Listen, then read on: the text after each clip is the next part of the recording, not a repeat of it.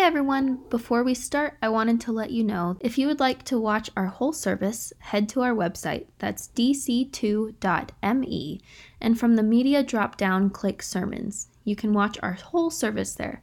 And now, here's this week's sermon. Okay. Those of you who are followers of Christ, by the way, if you're a guest with us, we just want you to know this is a church where there are people who are followers of Christ, people who are not followers of Christ, and both are equally welcome here. And in fact, what we discover is oftentimes those who are Christians and those who are not have more in common than you might realize at first. So, first of all, those of you who are followers of Christ, is this familiar to you? You become a Christian, whether you grew up in the church or whether you grew up outside the church. You come to faith, and things are somewhat magical. Now, this isn't for everybody. For some of you, you just kind of eased into faith and things didn't feel tremendously different. But for others of you, it was like a transformative experience. It was a life-changing experience. I know this was the case for me. I was a teenager when I came from outside the church with no experience with religion or the teachings of Christ and came inside the church. And for me, it was euphoric for several years. And I remember the feeling that me and Jesus were like this. We were as tight, like it just felt viscerally close. Now, in my own journey, I don't know about you, but as I look back on it, sometimes it's hard to tell the difference between teenage emotions and hormones and faith. Just be honest. But as I talk to many people who come to Christ in your 20s or 30s or later, in fact, just a couple of months ago, I baptized a friend of mine in his 50s. He's having that encounter right now, that euphoric sense of God is incredibly close, God is my best friend. And at some point, you often then hit a wall. Again, not everybody. Some people, you keep that close feeling a long time or most of your life, but others, you just hit this wall. For me, it was in my 20s. I'd been a follower of Christ about 10 years, and suddenly that encounter with Christ felt much more elusive to me than it did before. Before it was just there. And suddenly it feels elusive. It might be because of time. It might be because of some experiences. That was my case. I had some very intense, painful experiences in my early 20s that really did what I would call a number on my faith. And then on the other side of that wall, some people, they hit the wall and they ricochet off it, and that's it. Deconstruction, ex-evangelical, we're out. And that's what's going on with a lot of people today. It's almost in vogue to deconstruct your faith. And I know for many people who are in full-blown deconstruction, it's a tremendously painful thing. For me, that happened in the 1990s. For me, it started in 1997. There's a part of me, I feel like a grandpa. I feel like a get off my lawn. I'm like, oh, I did that. Like I'm cooler. But I'm noticing, and people I talk to right now, this massive deconstruction because they hit a wall and they bounce off the wall and they say, I'm out. That's it. I'm done. But for most of us, we're trying to find a way over that wall. We're trying to tunnel under or cut a hole in it or walk around it or scale over it because in the wonderful words of the centurion, Lord, I believe, help my unbelief. I still believe it's true, but I'm not experiencing it like I used to. And hence this series, Minding the Gap. Today's week one of the series, Minding the Gap between what I believe about God and what I experience from God. There's a gap for most of us. Now, those of you who are not followers of Christ, that might surprise you. Maybe you know that about those of us who are followers, maybe you don't. As I speak to many of you and people in my life I dearly love who are not followers of Christ, the common thing I've discovered with you is that you want the gap shrunk before you take the step of faith to believe. I've talked to so many of you where you'll just say, look, the evidence is compelling, like the idea that Jesus was more than a man, the idea that he died for sin, that he rose from the dead, that's compelling, but I have to have some kind of a emotional or visceral encounter with Christ if I'm going to believe. And what I often coach people is, what if you take the leap of faith first and then see what happens next? But I get it, you are encountering the same gap. What do we do and how do we mind the gap? To prepare for this series, I've actually been cooking on this one for a few years, And I've now asked hundreds and hundreds, mostly followers of Christ, hundreds of followers of Christ, probably 400 or 500, what gap do you experience or do you run into between your belief and your encounter? And here are the top 3. Now, you might have others, but here are the top 3. I believe God loves me, but I don't feel it. I believe God is with me, but I don't see it. I thought I'd be further along by now. Can you relate to those? Is that gaps for you too? Listen, I believe God is love, but I struggle to experience that God loves me. This, in my life, was a gap for quite a long time. And I remember in 2015, it was about 6 years ago, and I'm like, I've had enough of this gap. I've just had enough. It's time to chase the love of God for myself. The love of God that I believe is particular, but I don't feel or experience.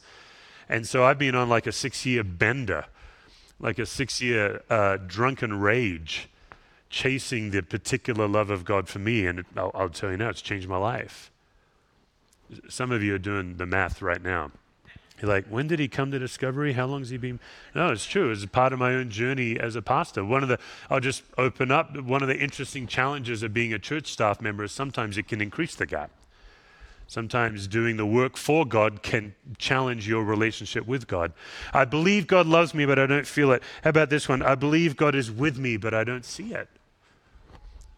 We are taught that God is with us all the time, that God is close to the brokenhearted. And yet it can feel so difficult sometimes, can't it? It can feel like it's all on your shoulders, or you just forget.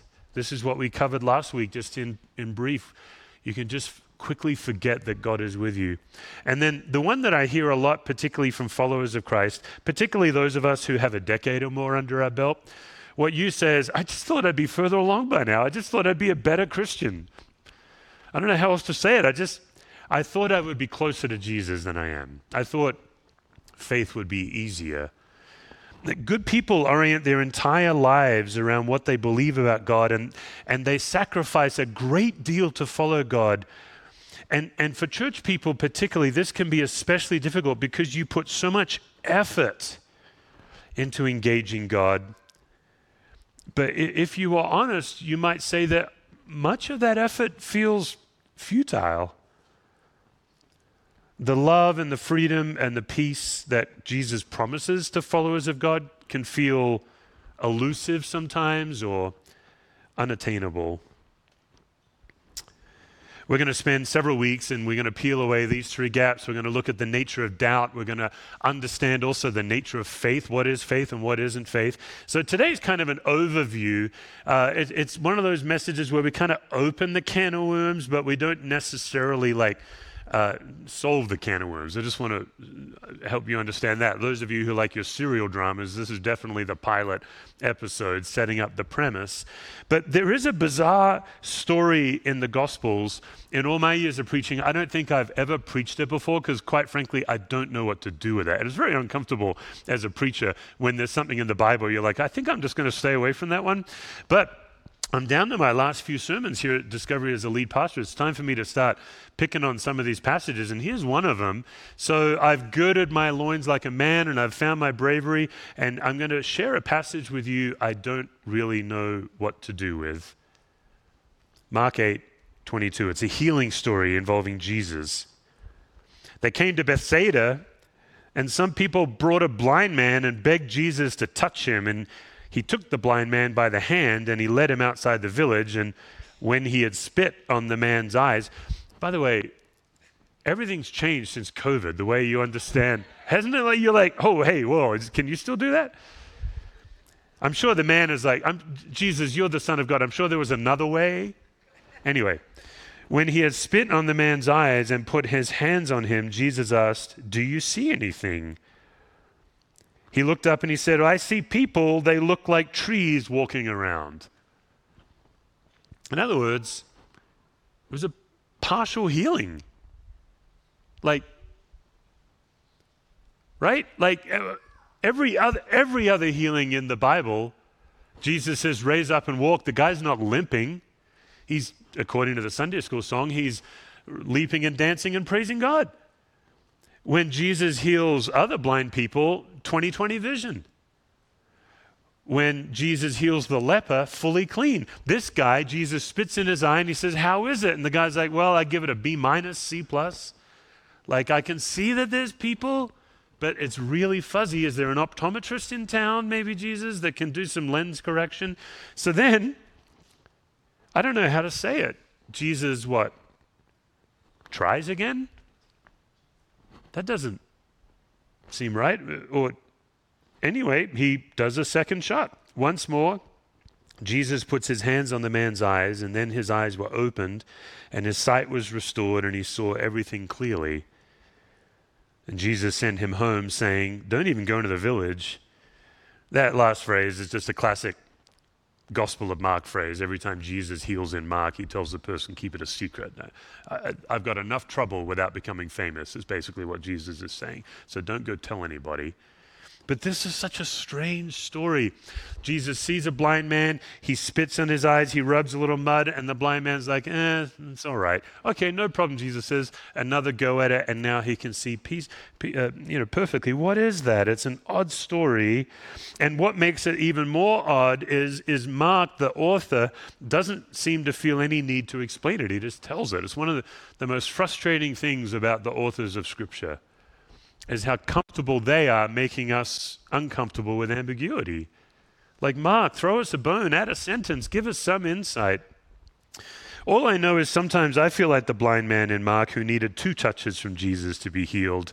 And sometimes I feel like I'm living after the first touch. It's almost like if I were to take this literal healing story and turn it metaphorical, it feels like the first touch from Jesus is when I became a follower of Christ, and the second touch is when I'm in eternity with him face to face.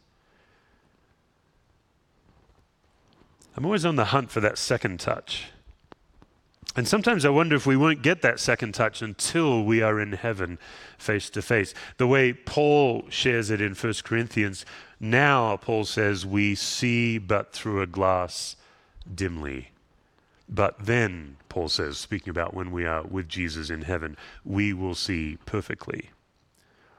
The Apostle Paul in the New Testament, he was an expert in helping us live in the gap between the now of earth and the not yet of heaven, living between 2 worlds. Maybe that's some of the reason we feel this gap. We simply won't experience the fullness of God until we're in heaven.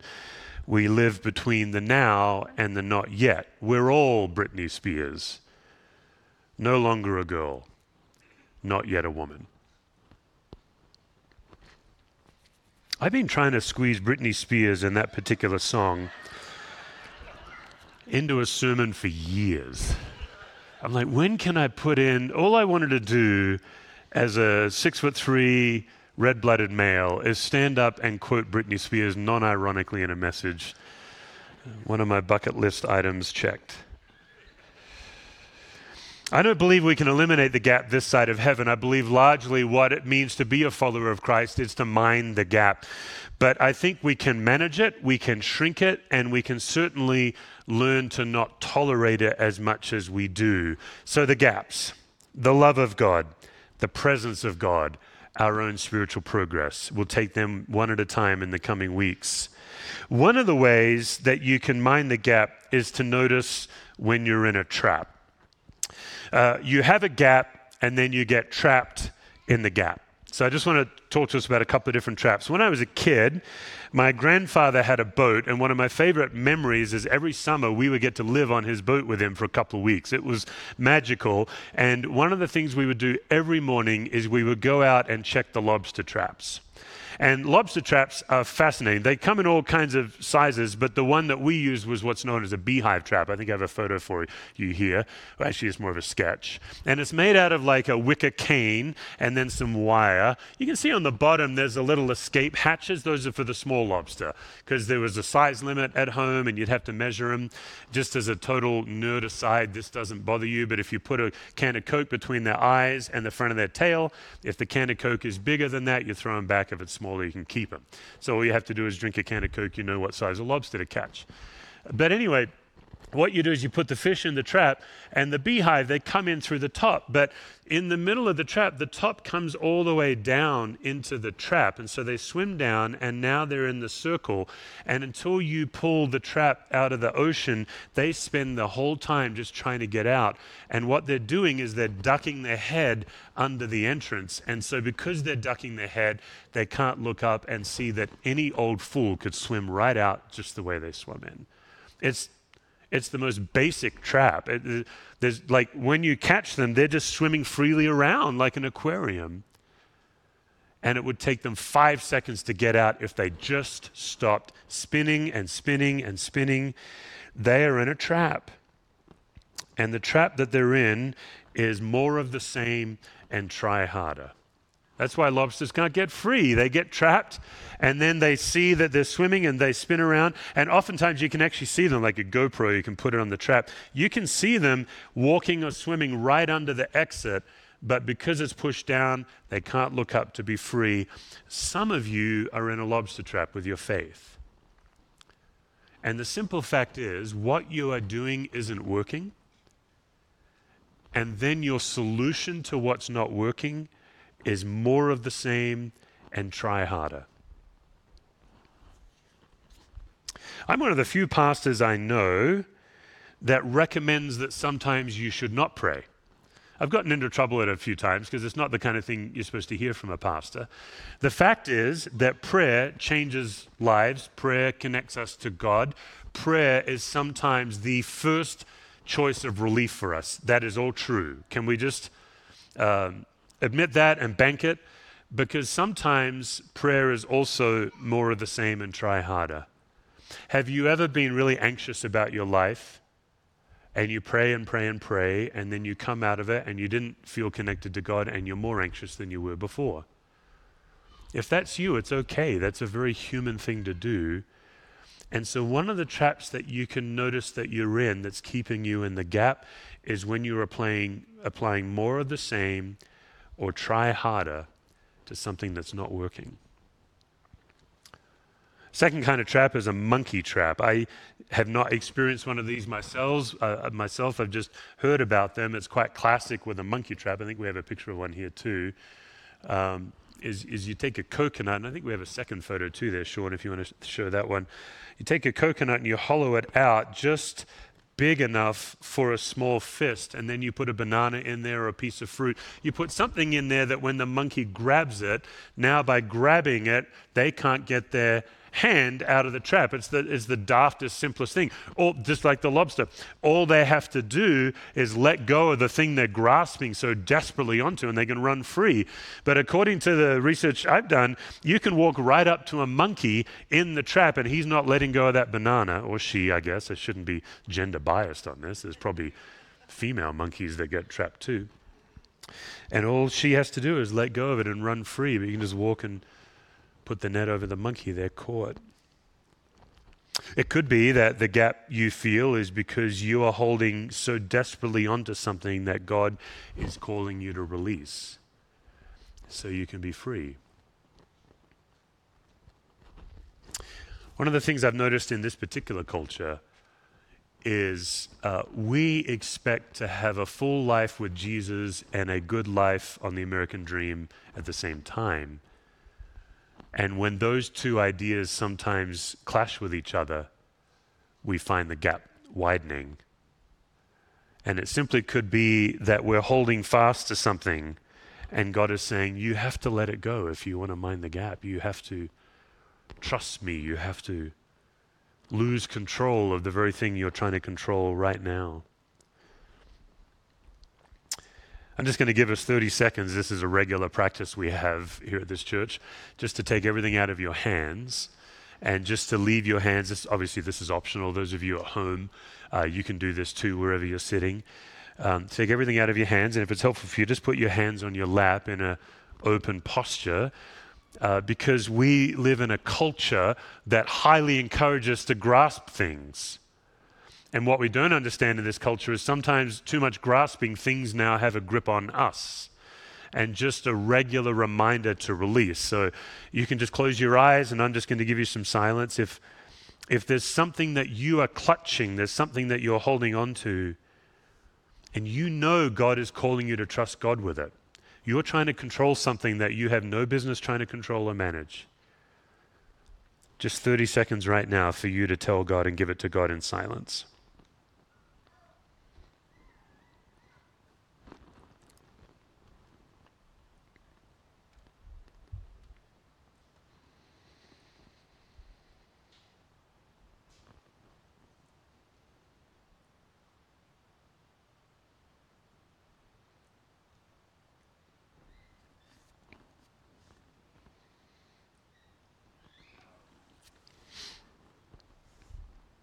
As I've looked at the gaps that we feel and the traps we get into, I think traps come down to false belief, false expectation, and false external formation.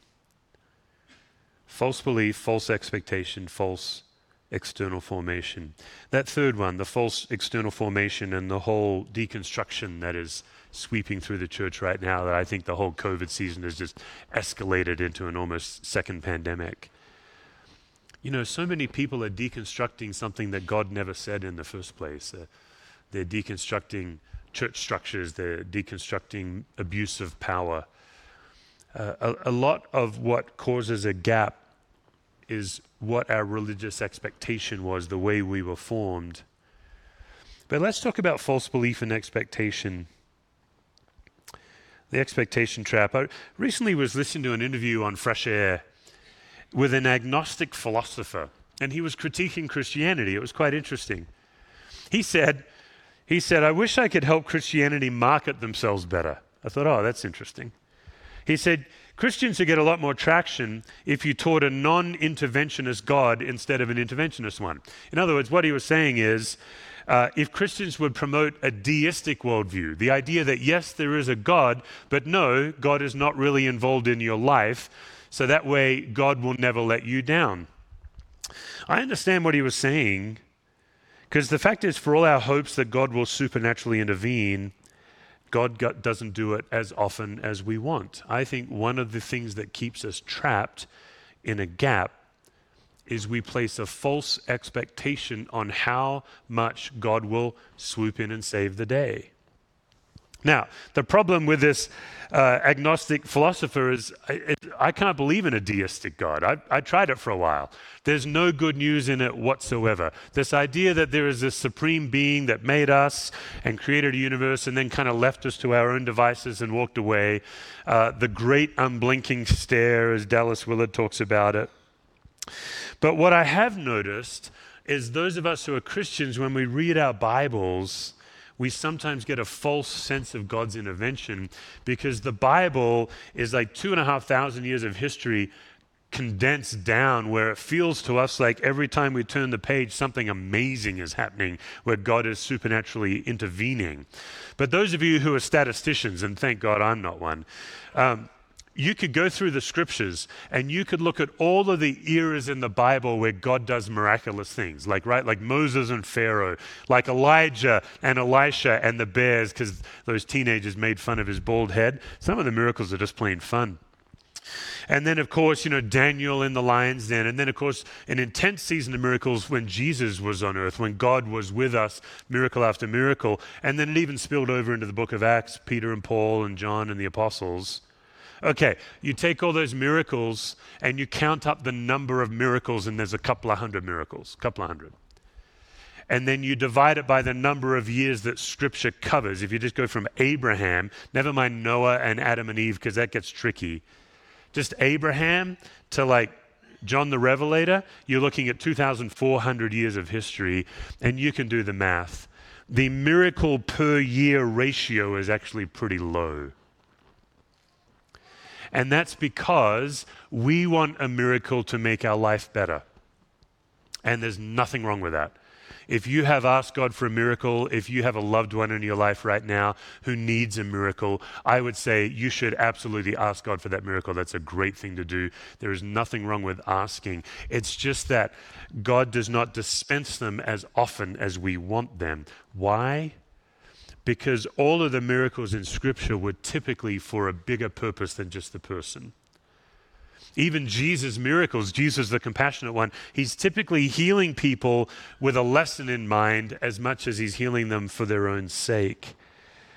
Maybe the gap would be shrunk if we learned the way the early church learned and the persecuted church learns to suffer with Christ.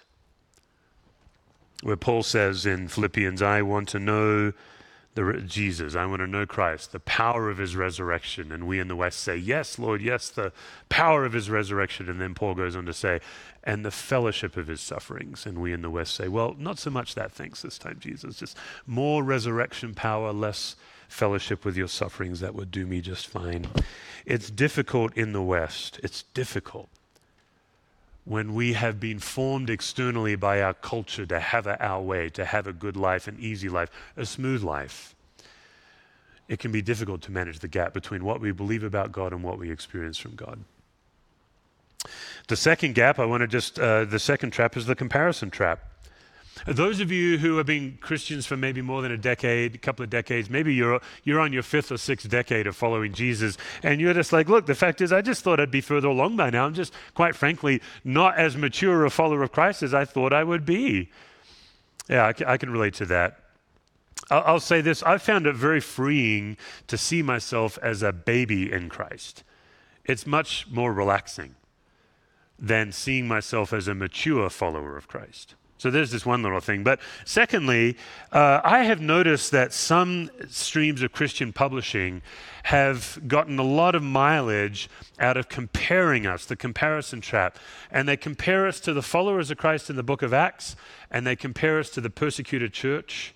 And then they use guilt and shame to critique Western Christianity, and that drives me crazy. As a Western Christian trying to help Western Christians follow Jesus, it drives me nuts, and I'll tell you why. Because the people in the book of Acts had a simpler conversion journey than we do. We don't talk about this enough. Let's take Paul, the Apostle Paul, right? The Apostle Paul, he was born Jewish in a very strict Jewish upbringing, a Pharisee upbringing, and he believed in one God, and that God was the center of the universe. Paul would say from his youngest years that God was sovereign king over Paul's life. And Paul did all the rules and regs to please that God his whole life. He was fanatical about that God. And then that God, he met that God as an adult, and he shifted from believing that the God of legalism is the center of the universe. He shifted from that far to this far, that the God of love is the center of the universe. This was Paul's conversion journey. It's about 3.5 inches long.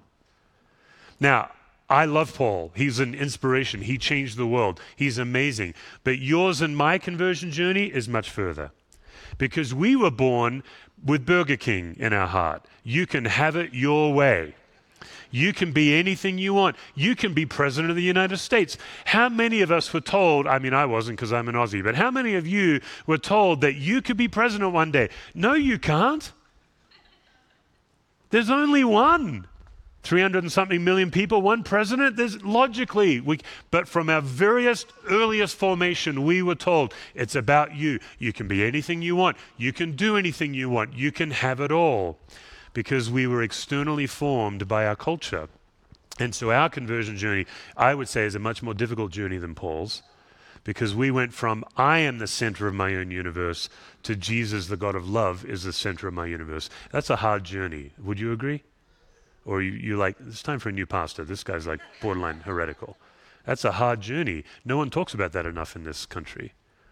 Also, the life expectancy in the United States around 78 to 82 years of age. Thank you, Lord, for advanced medicine and good nutrition. The life expectancy in the book of Acts between 28 and 34 years of age. It was illegal to be a Christian in the book of Acts. If you get caught being a Christian in the book of Acts, off with your head. But let's say you're a 30-year-old follower of Jesus, and you're already on overtime at that point. You're like, man, I got to admit, I lived longer than I thought I would. And it's either die of some pestilence or die for Jesus. You'd much more quickly give up your life for Jesus.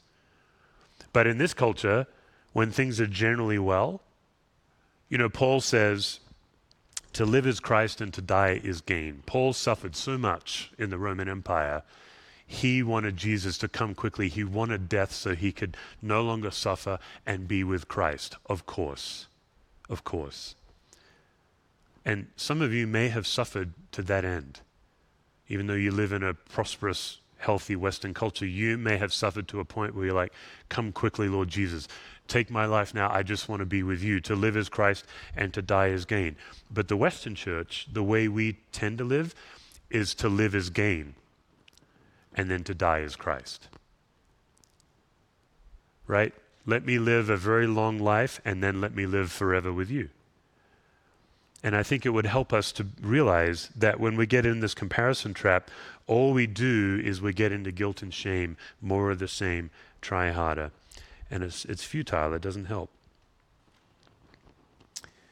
Through this series, we're not just going to look at gaps and traps, we're also going to look at pathways to freedom. We're not just going to diagnose the problem, we're also going to give us some tools out. And I just want to give you one tool this week. It's actually going to be a piece of homework for those of you who want to try it. Because I believe the pathway to freedom is through release and worship. Release and worship. Checking what we're grasping and seeing if it's what God is calling us to grasp. Release. One of the top idols, cultural idols in our culture is control. And we are conditioned by our culture, so we want to be in control. And maybe the pathway is release of control. Maybe we would shrink the gap if we trusted more. And the second one is worship. I'm going to invite Jimmy and the team to come out and prepare us for worship. And of course, I do actually literally mean gathering together and singing and receiving communion. But the homework this week is actually worship that happens after we gather. I'm going to invite you this week to hunt for the micro gifts from God. Go on a treasure hunt this week for the micro gifts from God. I believe one of the great reasons we feel this gap between what we believe about God and what we experience from God is we simply are not very aware Sunday through Saturday. We come into this room and we sing, or those of you joining us online, and we receive the bread and the cup, and it helps orient our awareness around the King of the universe. But how many of us then wake up Monday morning and it's just the to-do list and we're cranking through and we're on the cultural treadmill? It's very normal. And so one of the things I've been working on intentionally in my own life since 2015, since I got fed up with not experiencing the love of God for myself, is I make a point every day to hunt for the micro evidences of God in my life. And like anything that you practice over time, I don't mean to brag, but I'm getting better at it. I wasn't very good at it in 2015. I'm quite good at it now. I'd be happy to brag to you one-on-one on how I do it. But all you have to do is figure out what gifts has God given me in my life that maybe I didn't know were gifts from God. What people, what activities, what are the gifts that God has given me? How can I orient my calendar this week to keep running into the love of God, the goodness of God? Sometimes they're very large gifts, like maybe it's people in your life. Sometimes it's a small gift, like a single bite of Lindt chocolate. Yesterday, I ran into the gifts of God through my golden retriever's floppy ears. There's just something whimsical about scratching the floppy ears of a dog. And so this may sound crazy to you, but I do it every day. My dog really enjoys when I'm worshiping. And when I do it, I'm just like, God, thank you for the gift of whimsy. Thank you that you made me a human, that you gave us the gift of play. It turns out that if you go on a hunt for the micro gifts of God, you will find hundreds and hundreds of things in your life. So I'm going to encourage you this week, as you start managing the gap in your own life, to go on the hunt and actually make a physical list. If you don't have a list, actually start writing it down. And what I've discovered is I run into the goodness of God everywhere. It does not take away the pain. It does not straighten the path. My life still gets pretty messy sometimes, but it definitely augments it with all of the little hints that God has put around me that God is good and God is with me. Because the fact is, when I'm in control, I forget that God is with me. When I release and I look for the goodness of God, I remember God is with me. And it's a visceral encounter. So I'm going to invite us to remember God is with us together. Those who are able in the room, if you'd like to stand. Those of you at home, if it helps you to stand and worship, it may feel weird, but it might help you to release and stand up. And Paul tells us, therefore I urge you, brothers and sisters, in view of God's mercy, offer your bodies as a living sacrifice, holy and pleasing to God. This is your true and proper worship. Do not conform to the pattern of this world, but be transformed by the renewing of your mind. And then you'll be able to test and approve what God's will is, his good, pleasing, and perfect will. Let's sing.